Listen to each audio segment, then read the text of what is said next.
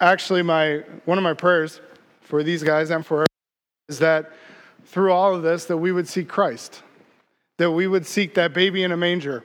And we look back, I was asking the teens this morning, I was asking them about their favorite Christmas characters in the Bible story. I felt like I had to give like 10 qualifications. In the Bible story that is dealing with Christmas, that is not Jesus. Because obviously the first answer is always going to be Jesus, and Jesus ought to be our favorite character when it comes to the Christmas story. But one of the things I've been doing in my personal study is I've been studying to understand a little bit more about the wise men, and to read through and to do a little bit more of study personally there. And I was really challenged recently when I was going through Matthew chapter 2, talking about where it talks about the only really incident of the wise men being talked about. And as I started thinking about it and looking at it, it really was a battle. It's a battle of kings that is taking place in this passage. You see, there's a number of kings who are there. There's the kings who followed. We know about the wise men, where it talks about that in Matthew chapter 2, that they had left, they had followed the star, and that they were going to Jerusalem, and they found their way to Jerusalem. And we hear about them, and there are a number of things we could talk about with the wise men. Was there only 3? Was there 2? Were there many more?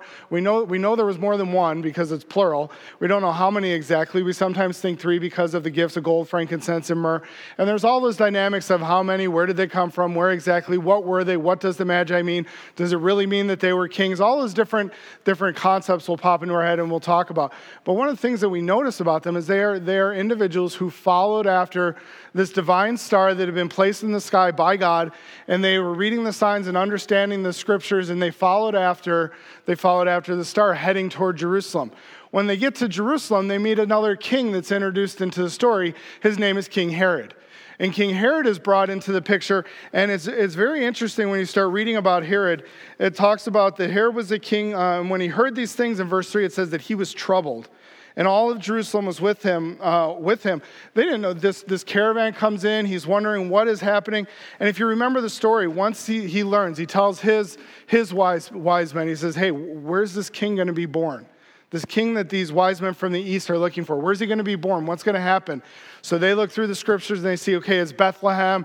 That's where it's going to be. And so Herod inquires of these wise men from the east. And he says, okay, how long ago did you see the star? And we find out it's about 2 years ago. Later on in the chapter, it talks about that. And the king Herod begins to set this plan in order. He tells the wise men, he says, hey, I want you to go, and I want you to find this baby. And when you find this king, when you find this individual, come back and let me know. Now, the wise men, they weren't wise. So it didn't seem like he was anything. In fact, we know that later on, it's only through a divine interaction of a dream that God tells the wise men, don't go back to Herod. And we know later on in the passage that he tells Joseph, down in verse number 13, he says, Herod's going to seek to destroy this child in verse 13. So Herod did not have good intentions. In fact, he was rebellious. He rebelled against the plan that God had established. The wise men, this king Herod, now he's rebelling. And sometimes when we think about the Christmas story and all the different characters that are involved and everything that's happening, we sometimes lose fact that there's another king present in this account. It's the king who left heaven, the king who came to earth. Now, we sort of dismiss it at times because it's a baby. It's maybe by this time a 2 or 3-year-old, a toddler. And who in our right minds, any of us here, are going to naturally find a 2 or 3-year-old who can barely walk consistently, and are we going to bow a knee to them? Are we going to humble ourselves before that individual? So it's very easy for us during the Christmas season to quickly gloss over the importance of this baby who's in the manger. That he is an individual who has come, who has left his throne on high and took a manger to be his bed.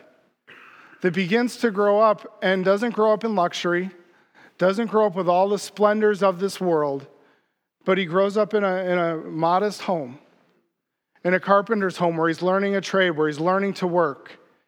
And he becomes this individual who grows and continues through life. And Luke chapter 2, verse 52 says that he continued to grow in wisdom and in stature and in favor with God and man.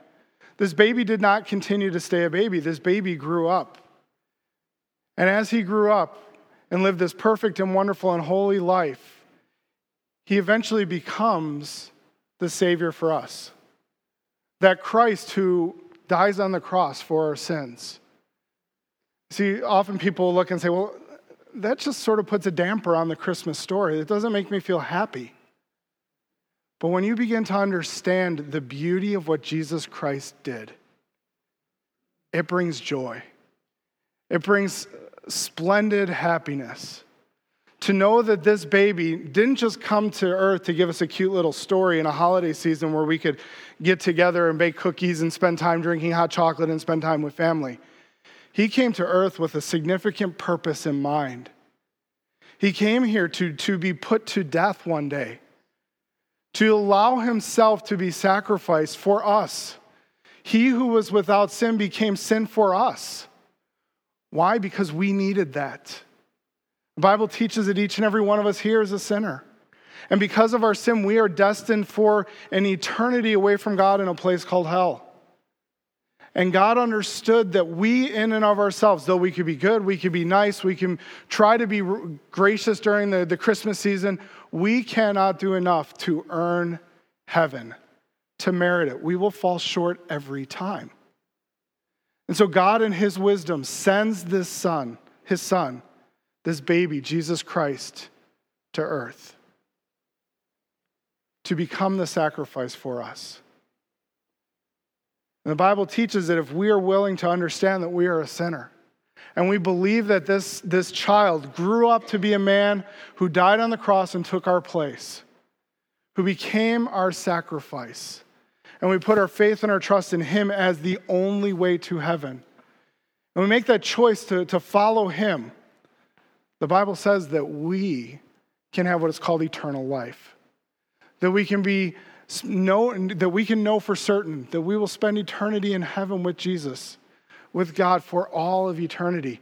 Not to have to wonder about our destiny of what happens afterwards. We can know. That brings joy.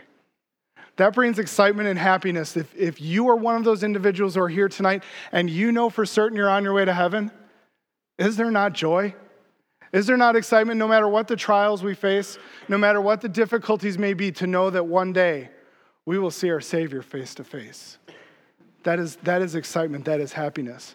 But as I was thinking about this story and about the kings and the kings in their throne, I have to wonder, when we talk about kings and we talk about the throne, kings are often fighting for the throne, for that place of power. They want to be seated on the throne. Herod was nervous about this new king. He wanted him put to death because he wanted to keep his throne.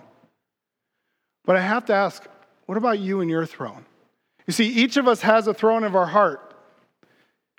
The throne of our heart is occupied by only one item or one person. And I have to wonder sometimes, are we like many of us, where we sit upon our own throne? Our life is all about us. Our life is about what we can have out of life and what we get. And even when it comes to going to heaven and salvation, we hear about what Jesus Christ did, but we don't want to accept that. We want to do it our way. We want to try and be good enough. We want to try and be that righteous individual who can give money and be kind and be gracious. And we sit upon the throne saying, no, I'm not going to make room for the king who left heaven to come to earth. What has to happen is we need to get off the throne. We need to get off the throne and make room for Jesus Christ. It's a battle of kings. Who's the king of your life? Is that King Jesus Christ? For some of you, you may say, no, I've never asked Jesus Christ to be my king, to be my savior, to be the one who forgives my sins. And I would encourage you, if you've never done that, I pray that tonight would be that night. You may have questions about how do I get saved? How do I make Jesus Christ my savior?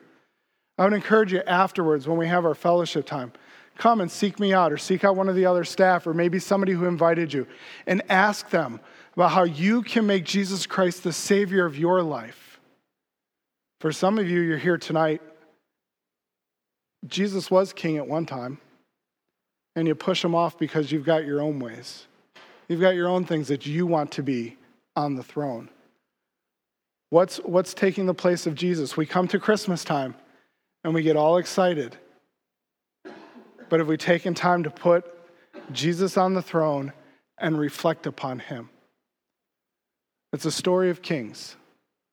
And when we submit, when we bow ourselves, when we humble ourselves to the King who came and left the glories of heaven, there is great joy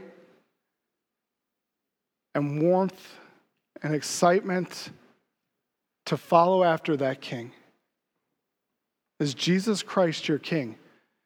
The teens are going to come now. They're going to start getting in place to sing a song that talks about the Christmas story and singing again the Christmas story. If you have not made Jesus Christ the King of your life, the Christmas story is just a Christmas story. But I trust that as you hear the words to this, that maybe the joy, the excitement of who Jesus Christ is, that what he has done will bring joy to your heart and to your lives. So it's going to take a while to get them all up here. We're just going to have to wait and hold, and I'm not going to keep going on. But we're going to sing this song, and hopefully it's a blessing to your heart.